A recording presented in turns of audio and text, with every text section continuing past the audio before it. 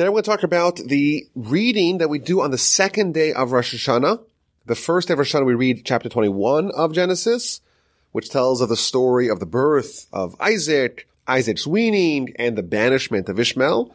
And the second day of Rosh Hashanah we read the following chapter, chapter 22 of Genesis, which tells a very troubling and very difficult to comprehend episode of the binding of Isaac. At this juncture, Isaac is 37 years old, according to most of the commentators, and God tells Abraham, your son that you prayed over so intently, the son who was born miraculously after you were 100 years old, Sarah was 90 years old, the son that I told you is going to be your true heir, your true progeny, the son when his spiritual development was threatened by Ishmael, that caused Ishmael to be banished, to be evicted, that same son, you take him and offer him as a sacrifice on Mount Moriah.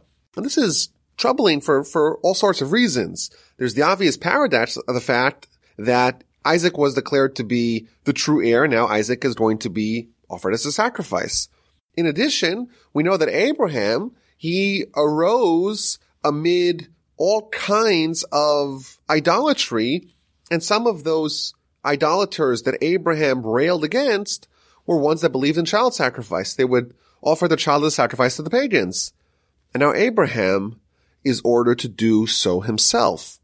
Yet we see that Abraham is eager and willing to do it and had to be forced to stop at the very last moment. And our angle when we study this is going to be trying to understand what the connection here is between the themes, the ideas, the concepts of Rosh Hashanah, and to try to deepen the connection between the Torah reading and the very powerful day of judgment that is upcoming.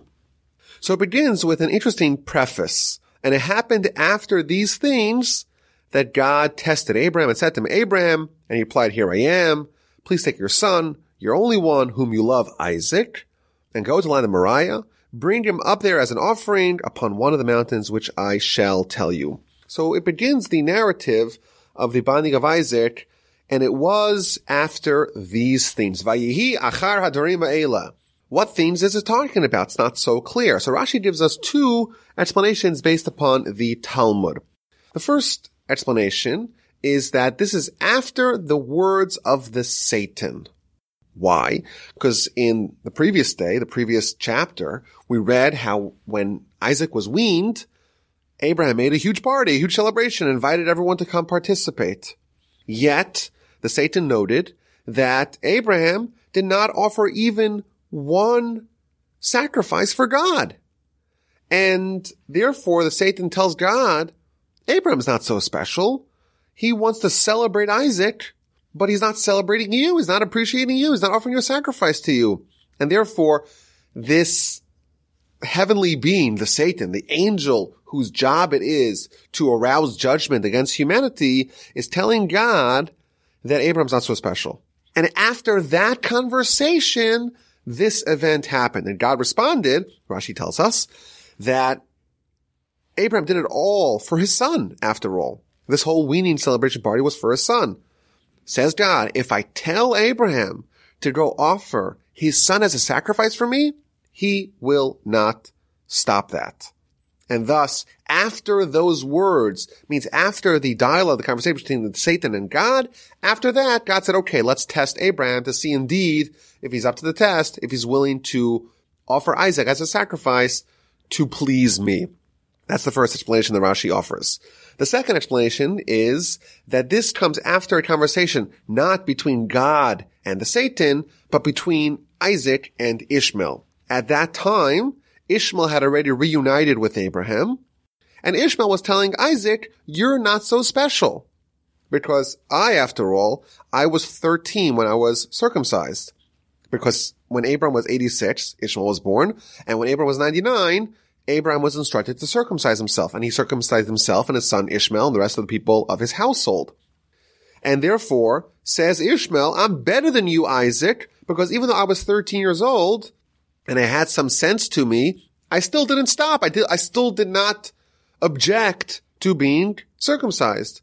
But you, Isaac, you were 8 days old. You didn't know any better, and therefore I'm greater than you. That's what Ishmael tells Isaac. And Isaac responded, "You're so special. You're lording over me because of the fact that you had more self-sacrifice with one of your organs? If God tells me to sacrifice my whole body, my whole life for him, I will not object." And thus, after Isaac's declaration that he's willing to give up his whole life for God, after that conversation, God says to Abraham, okay, let's see if that indeed is true. And he made a test for Abraham to go offer Isaac as a sacrifice. So this is a very interesting introduction to this story. And I think the first explanation that there was a conversation between God and the Satan, it really warrants an explanation. The Satan tells God that Abraham, he did this whole party. He invited everyone to go celebrate the weaning of Isaac, and he didn't offer a sacrifice for God. And God says, well, he's really dedicated to me and I'll prove it to you. But how indeed do we understand Abraham's conduct? Why did he not indeed offer sacrifices to God? Isn't that appropriate? When you're thankful of God, shouldn't you offer him sacrifices? We know that Abraham had offered sacrifices in other instances, sacrifices to God. But here, when Isaac is weaned, Isaac is maturing, Abraham's appreciative, Abraham makes a feast, Abraham makes a banquet, and doesn't offer a sacrifice for God. So, yes, God proved Abraham's allegiance and loyalty to him by asking him to do the binding of Isaac episode.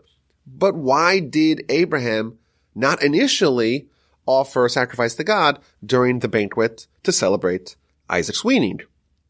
In addition, the context doesn't really seem to flow. The Satan says, Abraham's not so dedicated to you. Look, he didn't offer a sacrifice to you. He was just happy and celebrating with his son's weaning party. And God tells him, well, I'll suggest to Abraham, I'll command Abraham to offer his son as a sacrifice. What is the connection between the menu at Isaac's weaning party and God's request to Abraham to sacrifice his son? So I want to suggest an answer that really gets to the heart of the story. The whole story is so troubling. Abraham is the paragon of kindness. He's bringing morality. He's bringing goodness to the world. He's teaching the world about God. And yet he's about to embark on a completely cruel mission. He's going to murder his own son. Abraham is about to commit the unconscionable crime of filicide. And yes, of course, God tells him, but still, how do we understand what exactly is happening? What is the infrastructure, the architecture of this decision, this test, and Abraham going ahead with it? What does it reveal to us about Abraham? So my grandfather of blessed memory, he used to always say the following theme. There's a prayer that we say every Shabbos morning by the morning prayer. Ein ke'er kecha Hashem Elokeinu b'olam hazeh. There is no value as your value, Hashem our God, in this world. But there is nothing besides you, our King, in the next world. That's the prayer. There's no value like God in this world, and there's nothing besides you, our King, O God, in the next world. What this prayer is revealing, there's a fundamental difference between how this world operates and how the next world operates. Here, every person gets to decide what they want to do. That's the idea of free will, of free choice, of bechira. Everyone can decide what's important and what's not important. But what we're discovering over here is that this is not some sort of isolated thing. Every time you have a question, should I do this, should I do that? You have to make a choice. The true choice is where you assign an internal totem pole of what's important, of what are your values, in descending order from the most important value, which is the top value, on downward. There's a certain internal hierarchy of values that's the underlying determining factor of all free will choices.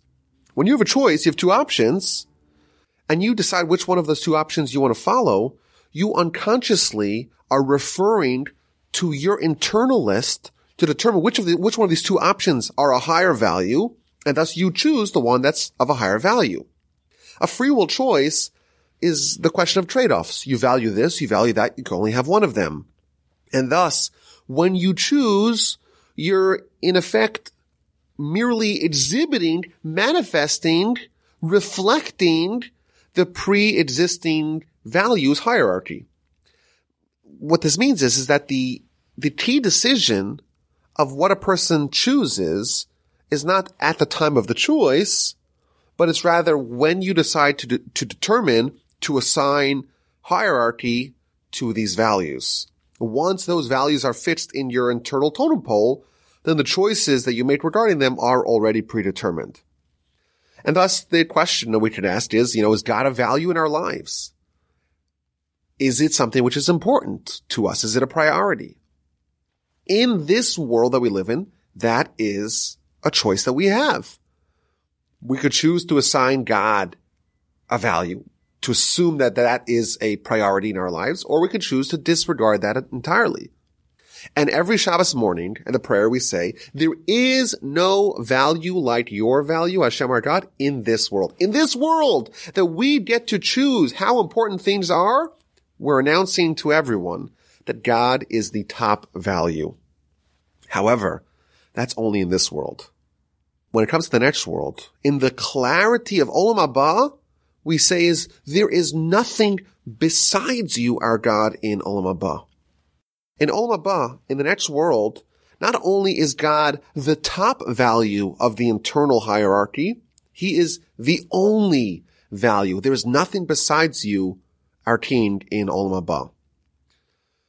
Our sages tell us, Abraham, and of course Isaac and Jacob as well, these were the people who managed to taste Olam Haba, to live with the same kinds of priorities as exist in the next world, even though they were still here. What Abraham did was, he transformed what was important in his life. Not only did he say God's important, God's a priority, God's a value in my life. That was, of course, step one. Step two is to take this value and make it the highest value.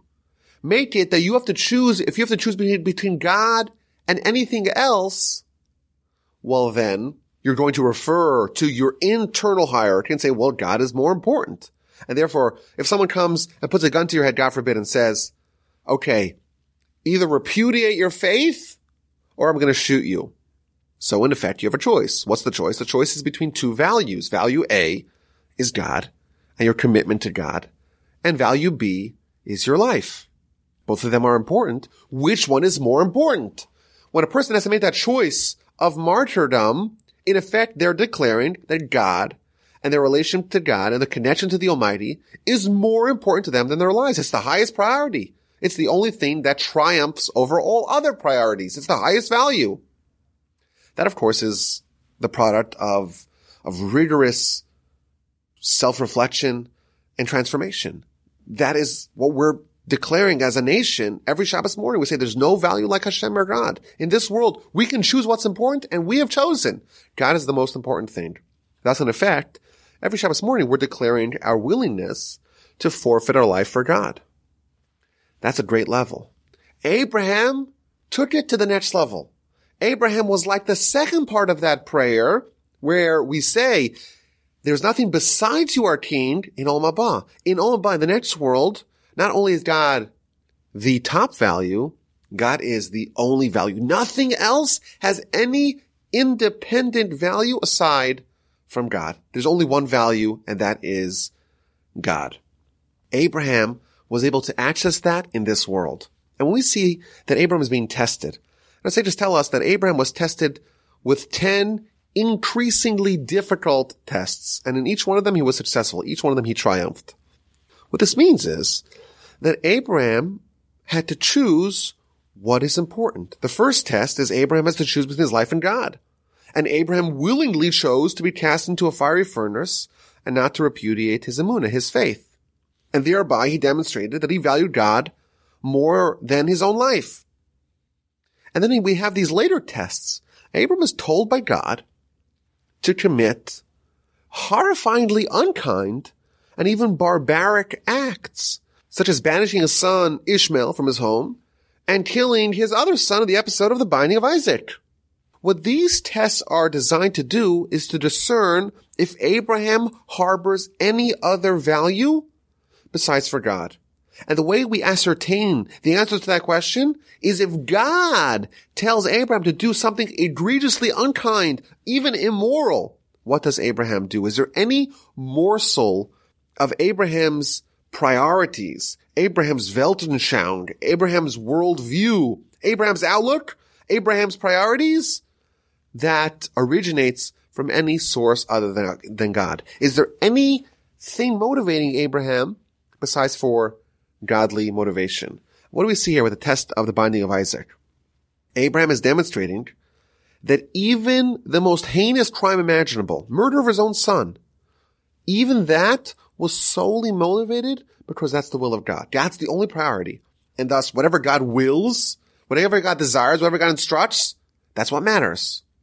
And therefore, if God tells me to go commit filicide, well then, it's the same as God tells me to do another mitzvah, because after all, there's only one motivating factor. There's only one value. Abraham is living in the same priorities as are present in Olam Haba, and thus with the same eagerness, with the same excitement that he performed all his acts, he wakes up early in the morning, he harnesses his donkey, and he does the act with the same dedication, with the same determination, with the same gusto and excitement as he does everything.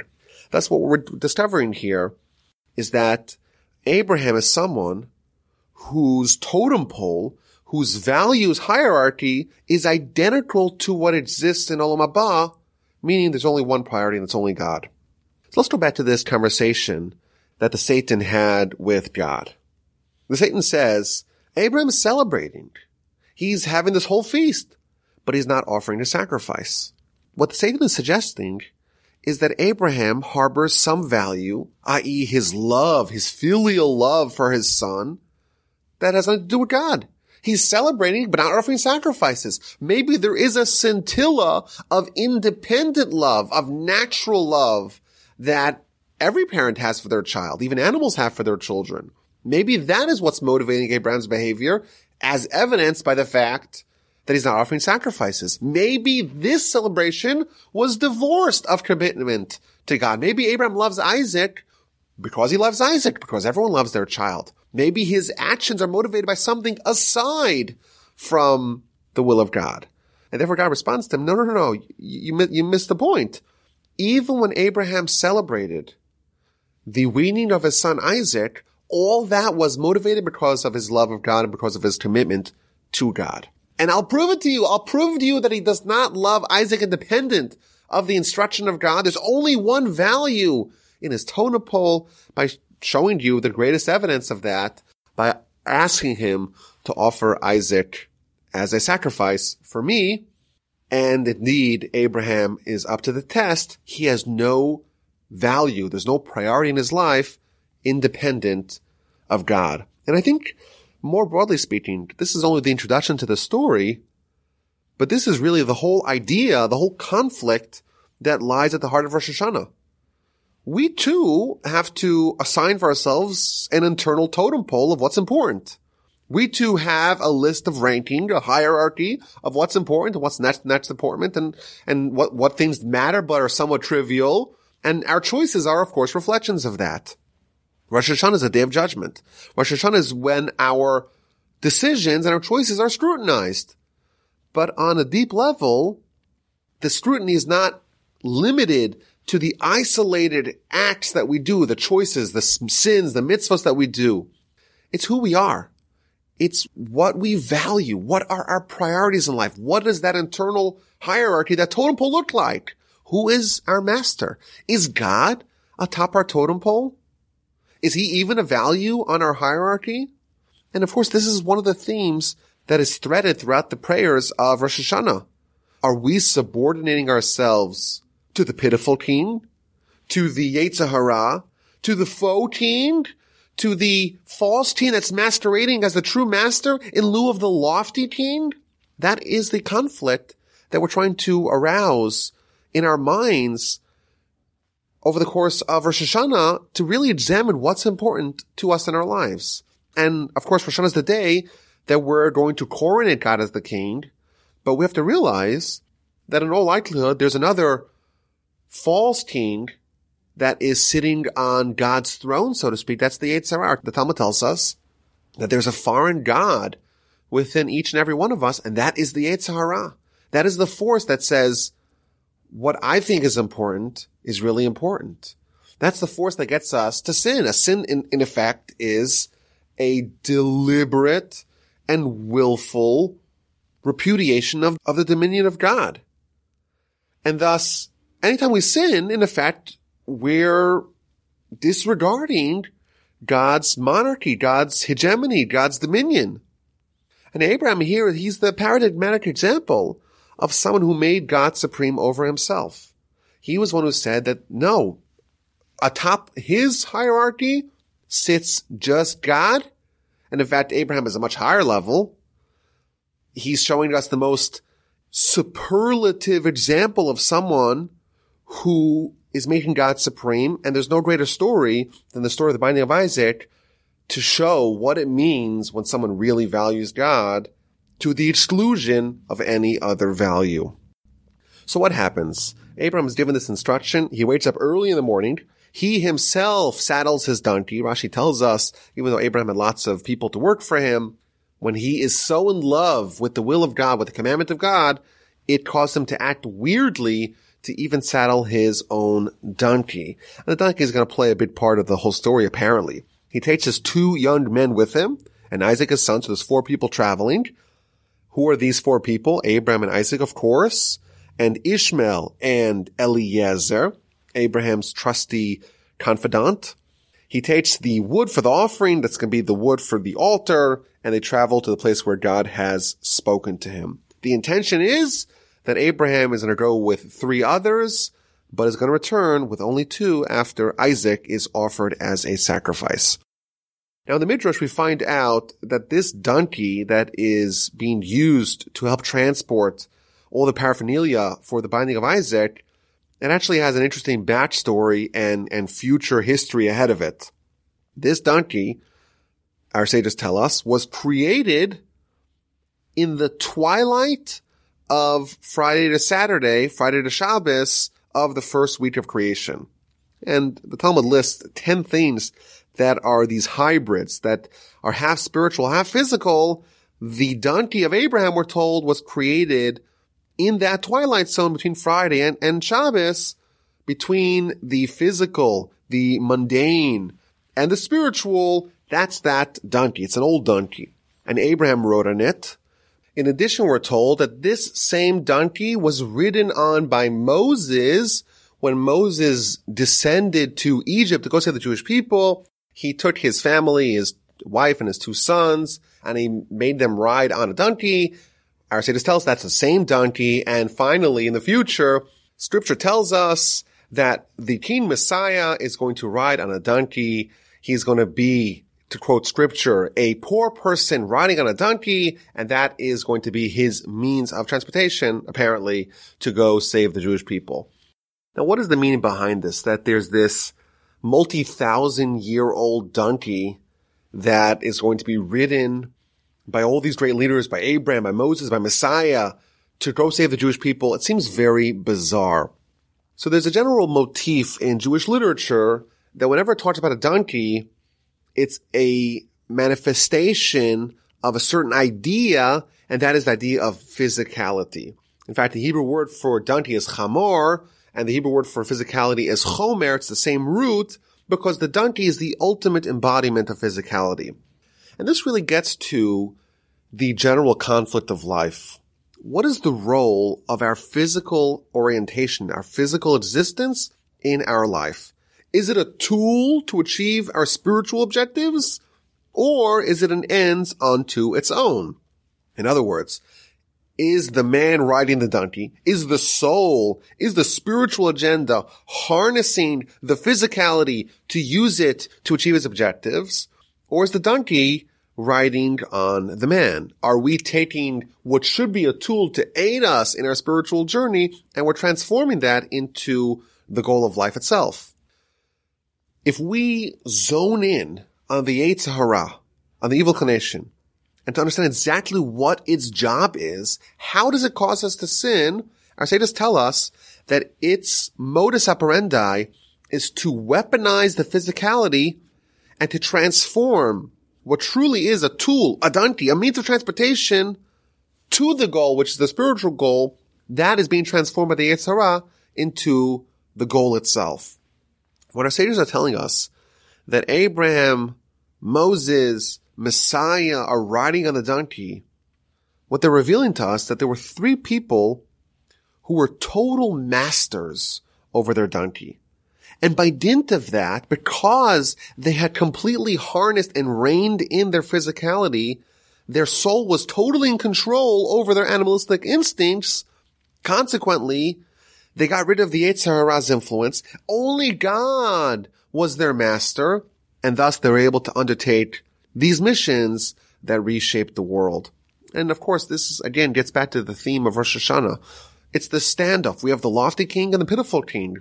What does it look like when someone is totally subservient to the lofty king? To God, it looks like Abraham traveling on the donkey. He's totally in control. He's in charge of determining which direction the collective being goes. It's the soul who's riding on the donkey, not vice versa. And of course, that is what we aspire to instead of being shackled to the pitiful king, to the Yetzer Hara. So they arrive at the mountain after 3 days of traveling.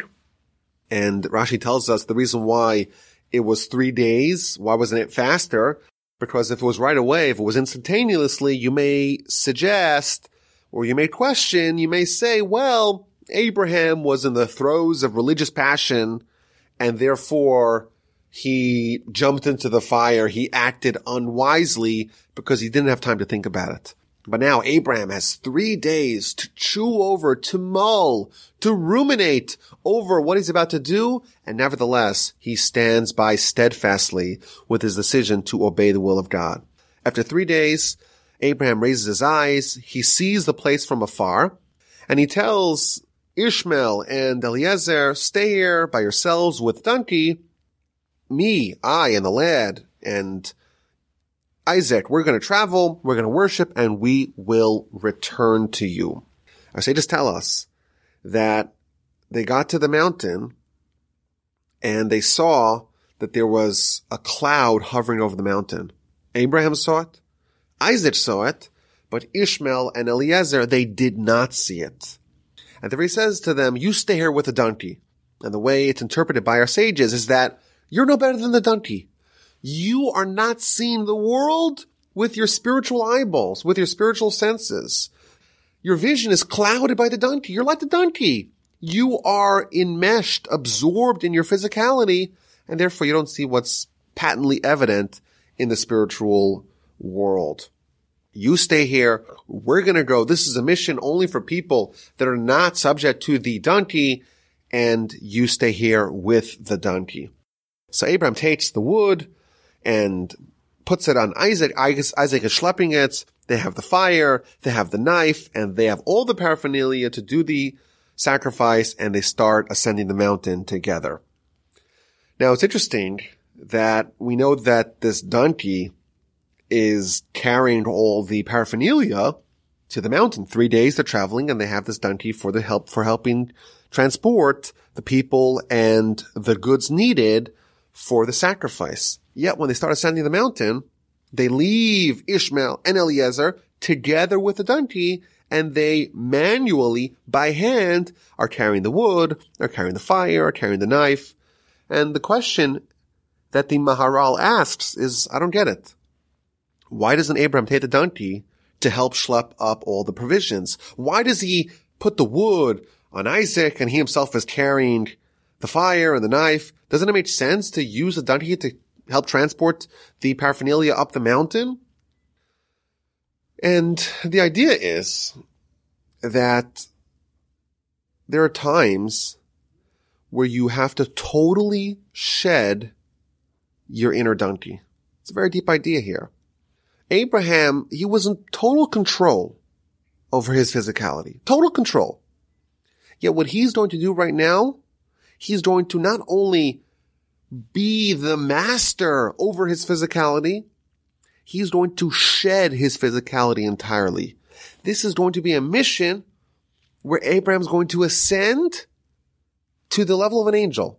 someone who doesn't have this proverbial donkey. And therefore, yes, he'll come back, he'll return to it. But this is a commune with God. Abraham, like an angel. Isaac, like an angel. The donkey, it's going to stay there with Eliezer and with Ishmael. Even if you're in control of the donkey, there's a time for you to ascend above that and live like an angel. And we know that on Rosh Hashanah and subsequently Yom Kippur, it's a time that we wear white. Of course, that's supposed to evoke the feeling of our perhaps pending demise. Our sages tell us that you wear white as the garments that we wrapped the dead in. The burial shrouds are white. But another idea is that the angels are white. The angels symbolize purity. They symbolize total cleansing of sin. And there's this idea that on Rosh Hashanah, we're going to ascend to a higher level.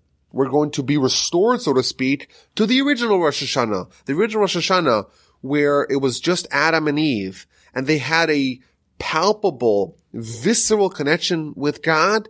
That's what we're trying to recreate on Rosh Hashanah. My grandfather would tell us that there is a sublime feeling of God's dominion that is perceptible on Rosh Hashanah. Particularly, he said, during the Musaf prayer, during the second prayer of the morning, and during the blowing of the shofar. It's a time where we take our donkeys, we take all our history that we have, the whole physical, all that baggage that we're living with the whole year, and we leave it behind. We don't take it with us. We're ascending the mountain like Abraham. We're going to, for one day, be like that angel. For one day, be like the idyllic human living in this utopian panacea. Everything is great. Everything is wonderful. We're like an angel. We're like a soul. And now's the time when we're in that state to examine again, to remember, to reflect what exactly we're living for. What kind of life do we want to have? And we remind ourselves, we want to be remembered for life. What kind of life? A life of living for God, a life embodied by Abraham.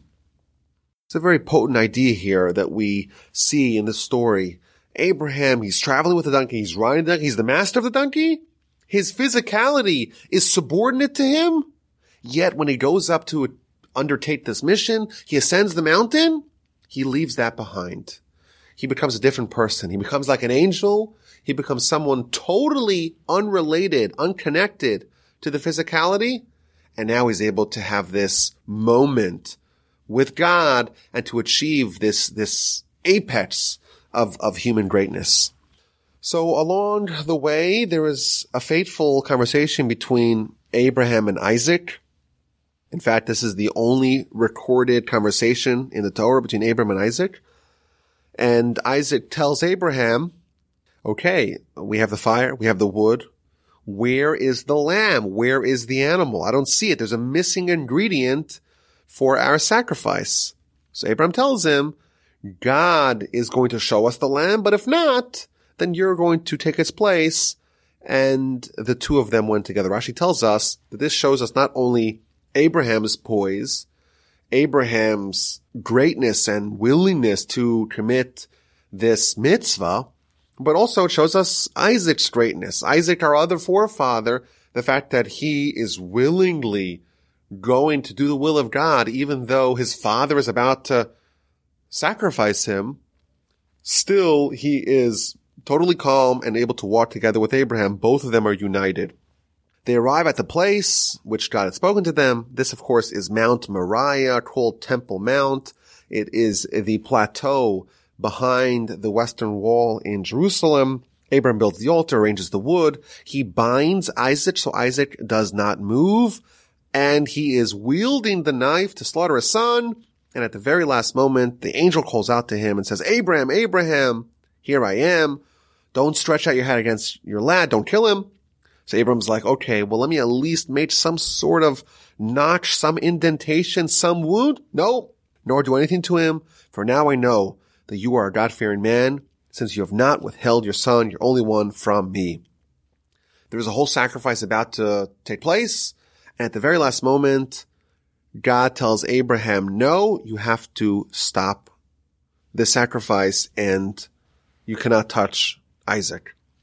And Abraham lifts his eyes, and behold, he sees a ram.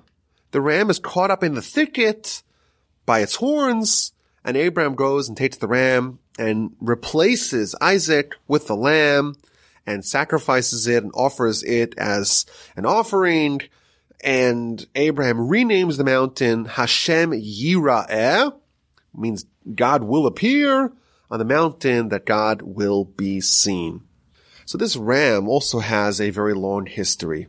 The Midrash tells us that every single part of this lamb is going to be used for a grand purpose. Like that donkey, it too was created on the twilight zone between Friday and Shabbos of the first week of creation. Its ashes, just after Abraham sacrificed it, he burned it. Its ashes are going to be used for the foundation of the internal altar. Its sinews, its veins are going to be used to make the strings of David's harp. Its skin, its hide, was going to be used for garments for Elijah. Its horns, the left horn, was used to blow the shofar at Sinai, and the right horn is going to be used to blow the shofar, heralding the arrival of the Messiah and the coronation of God over the whole world. In addition, Rashi tells us that Abraham discovers this ram, but the ram was actually there placed since the first week of creation. It's an amazing insight.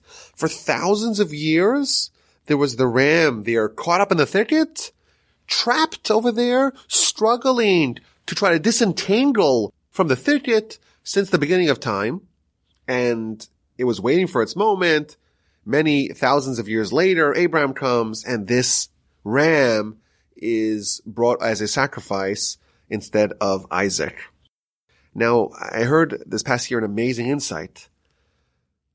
If you think about this whole story from the perspective of the ram and the way it's told in our sages, the ram is created right after Adam's created, beginning of time, and it's placed in the thicket, and it's struggling for thousands of years. And the whole time it's probably thinking to itself, I'm totally trapped. I'm totally caught up in this thicket. I want to disentangle. I want to run away. I want to go do something with my life. And for thousands of years it's struggling. But what it doesn't realize is that no, it's not trapped. It's not stuck. It's been positioned to go through this struggle to achieve one of the most important events in all of Torah, and to have this tremendous legacy to be a tool to bring about salvation in all kinds of ways for the Jewish people over all kinds of times in its history. Its role is going to be so outsized, and it had no idea that the struggle that it was in was not it being trapped, rather it being positioned for its destiny. And I think this could apply to every one of us. Every one of us, we're going through difficult times. Everyone's going through difficult times, because if you're not, then you're not alive. Being alive means you're struggling. We're like the ram. We're caught up in the thicket. We're tangled up. We're struggling, and we don't realize that it's not that we're trapped. Rather, God is positioning us to do whatever it is we need to do. And I think that's also a very valuable lesson in Rosh Hashanah. Rosh Hashanah is a time where you take an accounting. What am I living for? What has my past year been? And what are my aspirations for the future? How am I utilizing the opportunities and, dare we say, the challenges that God gives us to achieve whatever it is my mission in life is? And we have to recognize, like this ram, the circumstances are not by chance. God did not trap me in all these different areas, in these quagmires, randomly. I'm being positioned. I'm being set up to achieve whatever it is that the Almighty has in store for me. Whatever it is my mission, I'm being manipulated and directed and maneuvered to achieve that goal. And this ram, of course, it's an animal. It had no idea what its role was. And again, the Midrash is revealing to us a very powerful insight. It's been there for thousands of years. What that means, who knows? But from our perspective, what this means is that this ram is set up to achieve a very powerful destiny, and the whole time it didn't know of it. And it took thousands of years and endless struggles and endless efforts to try to get out of the thicket. And only then did it make sense, that only then did all those puzzle pieces fit together, and its mission was revealed to the world, and it has this great legacy. Now, the episode of the binding of Isaac is referenced several times throughout Rosh Hashanah. So, for example, in the prayer that we say during the Musaf prayer, we tell God, remember us with a good memory, redeem us with salvation, with mercy from the high heavens above, and remember, Hashem our God, the covenant and the kindness and the oath that you swore to Abraham on Mount Moriah, and let it be seen before you, the Akedah, the binding that Abraham bound Isaac his son atop the altar, and he overcame, he conquered his mercy to do your will with a complete heart. So too, may you have your mercy conquer your anger from upon you, and with your great goodness, may the anger be removed from upon your nation, and from upon your city, from upon your land, and from upon your heritage. Abraham had a tendency. He loved his son. He curbed that. He overcame that to do the will of God. We're asking God, you too have a tendency or an attribute of judgment. When someone sins, it evokes judgment. Overcome that exactly the way Abraham overcame his, and rule us favorably with mercy, with goodness, and with kindness. Abraham renames the mountain Har Yera'eh. But the words are, Abraham called the name of the site Hashem Yira'eh, as it is said this day on the mountain that Hashem will be seen. What does it mean, this day? So Rashi quotes a Midrash. Every single day, every single year, this episode, the episode of the binding of Isaac, will be used as a means to atone, to expiate the Jewish people from their sins, to save them from punishment. And thus every year and every generation and every day on this mountain God will appear, because Abraham did this grand act of martyrdom, and Isaac did as well.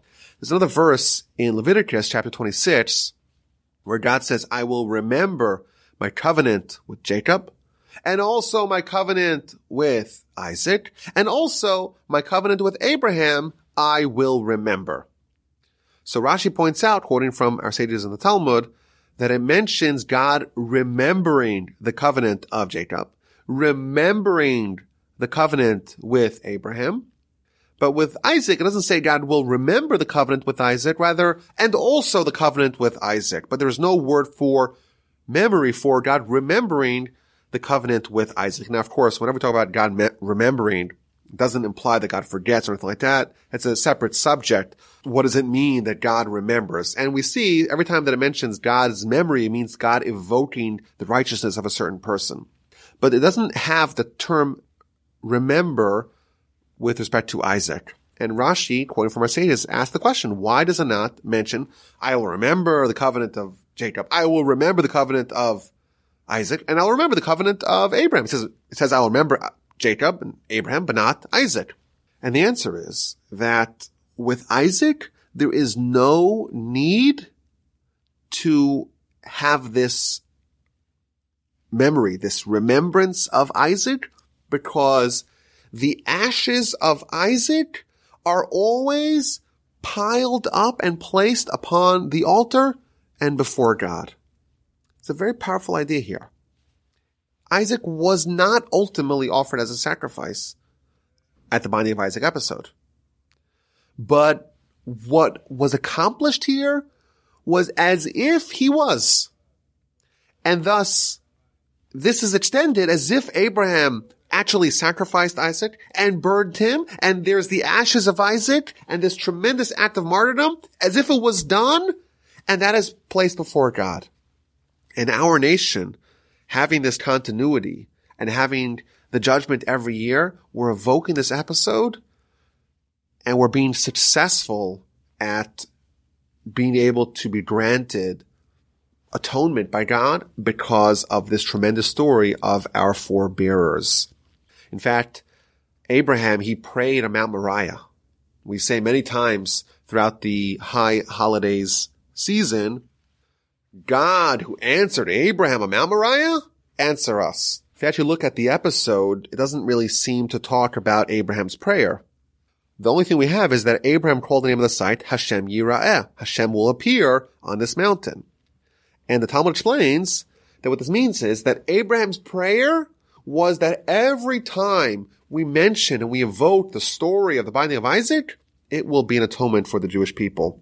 And thus, this story, of course, it's very appropriate for us to read it on Rosh Hashanah to remember the tremendous achievement and overcoming of tendencies of Abraham, but also to evoke the concomitant kindness and mercy that this story spurs. Now, it's not just us reading the story that is trying to evoke this episode. The Talmud tells us, why do we blow the shofar of a ram? We could use many other animals' horns as a shofar and it would be okay. But why specifically is there a custom to use the shofar of an ayil, the shofar of a ram? Says the Talmud, the book of Rosh Hashanah, page 16a, because the Almighty is saying, so to speak, if you use the shofar of a ram, blow it, and I will remember the binding of Isaac, the son of Abraham, and I will treat you as if you yourself offered yourself as a sacrifice before me. It's an amazing insight here, amazing opportunity that we're discovering here, that the actions of Abraham thousands of years ago, if we just merely evoke it, if we just dwell upon the story, we're going to be able to unlock the tremendous merit as if we ourselves offered ourselves as sacrifice. What an amazing insight. Now, the reading ends with a little bit of an odd postscript. So Abraham, he has this prayer. The angel appears and says to him, Abraham, you proved yourself. And he gives him tremendous blessings. And finally, Abraham returns to his young men, to Eliezer and Ishmael. They travel to Beersheba. He lives in Beersheba. And then the chapter ends that sometime later, Abraham was told that his brother Nahor had a bunch of children. With his wife, he had 8 children. And with his concubine, he had 4 children. And that's the end of the reading where we delineate the 12 sons, the 12 nephews of Abraham. And one of those nephews is Besuel, and he's the father of Rebekah. Of course, Rebekah is going to marry Isaac. So Rashi tells us that the whole lineage of Abraham's brother Nahor is all there to tell us the pedigree of Rebekah. That's what Rashi says. But I read a different idea. Abraham, he spends 70 some odd years with his wife, and they're childless. And at the age of 99, he has 1 son. And what a celebration. And then, 37 years later, that same 1 son is brought as a sacrifice. Or at least Abram has to go through the motions as if he's being brought as a sacrifice. And then you have this contrast, this very stark contrast between Abraham's children, Abraham's progeny, and his brother Nahor's progeny. He has 12 sons, no problems, no drama. And we have this tremendous contrast. Abraham chose one path, the path of being God's chosen, the path that resulted in everything that ensued. He had 1 son after many, many years of childlessness. And even that same son had this horrifying, terrifying brush with death. And his brother, it seems like he chose a different path, but it looked like it worked out much better for him. He has 12 sons. He's got the whole empire. Abraham chose to change himself, to live with a purpose, to live, to die for God, to change the world. Nahor went with the flow. On the surface, it looks like Nahor had it better. Things went more easily for him. But ultimately, what do we have when we compare the 2 legacies? Abraham, of course, changed the world. Abraham's the most transformative person to ever grace this planet? And who's Nachor? Besides for his redeeming granddaughter Rebecca, there really nothing amounted from all his 12 children. We read in the Parsha recently, behold, I place before you two options. There's life, there's good, and there's death and evil. There's two choices before us. And the Midrash tells us something fascinating. The Midrash says, you have a man who comes to a fork in the road, and there's two choices. One path looks very clear. It's very open. It's very pleasant. There's nothing blocking your path forward. There's no obstacles. There's no hazards in your way. The second path looks very difficult. You have to maneuver it very carefully. You have to navigate to avoid the pitfalls, to avoid the hazards, to avoid the dangers. And of course, every one of us would want to opt for the easier path. But there is a wise person there and tells the individual, the path to your right looks very difficult. You have all kinds of dangers, but it's only difficult for a little bit. Once you get past that initial stage, it gets very easy and very pleasant. And thus, you'd be best advised to choose that path. Whereas the other path, which seems very open, very pleasant, very welcoming, very easy and very friendly, it's only like that for a little bit. And once you get through the initial ease, you're going to encounter mounting difficulties and danger and hazards. That's the two choices that were before Abraham and before Nachor. And we see what happens here. Abraham chooses the more difficult path.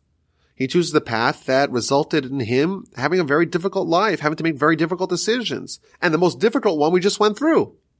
Nachor chose the other path. And it looks like he has it very easy. But ultimately we know one of them changed the world. One of them created a movement that burgeoned into the single most transformative moments in history. And the other one of them, besides for his granddaughter that latched on to the family of Abraham, really had nothing to show for that. And I think that's a good idea to reflect on Rosh Hashanah. Our life, of course, we're given two options. There's this king, and there's that king. There's the lofty king, there's God, and there's the pitiful king, there's the Yetzer Hara. There's the donkey, are we going to ride it? Are we going to have it ride us? Are we going to choose to focus on the life that brings us to our spiritual completion and use everything in the world as a tool, as an aid to get there? Or are we going to take the path that initially seems very easy, very pleasant, very welcoming, but ultimately results not only in tremendous difficulty, but ultimately in our spiritual downfall? That's the question we have to think about in Rosh Hashanah. And my hope is that all of us take the time this Rosh Hashanah, when we read the readings, when we do the prayers, when we do the various omens that we do, everything about the entire day, the entire 2 days, is oriented around getting us in the zone to have this moment of reflection, to have this time to evaluate, to think about what's our priorities. What are we living for? What is the goal? What does my internal hierarchy, my totem pole of values, what does it look like?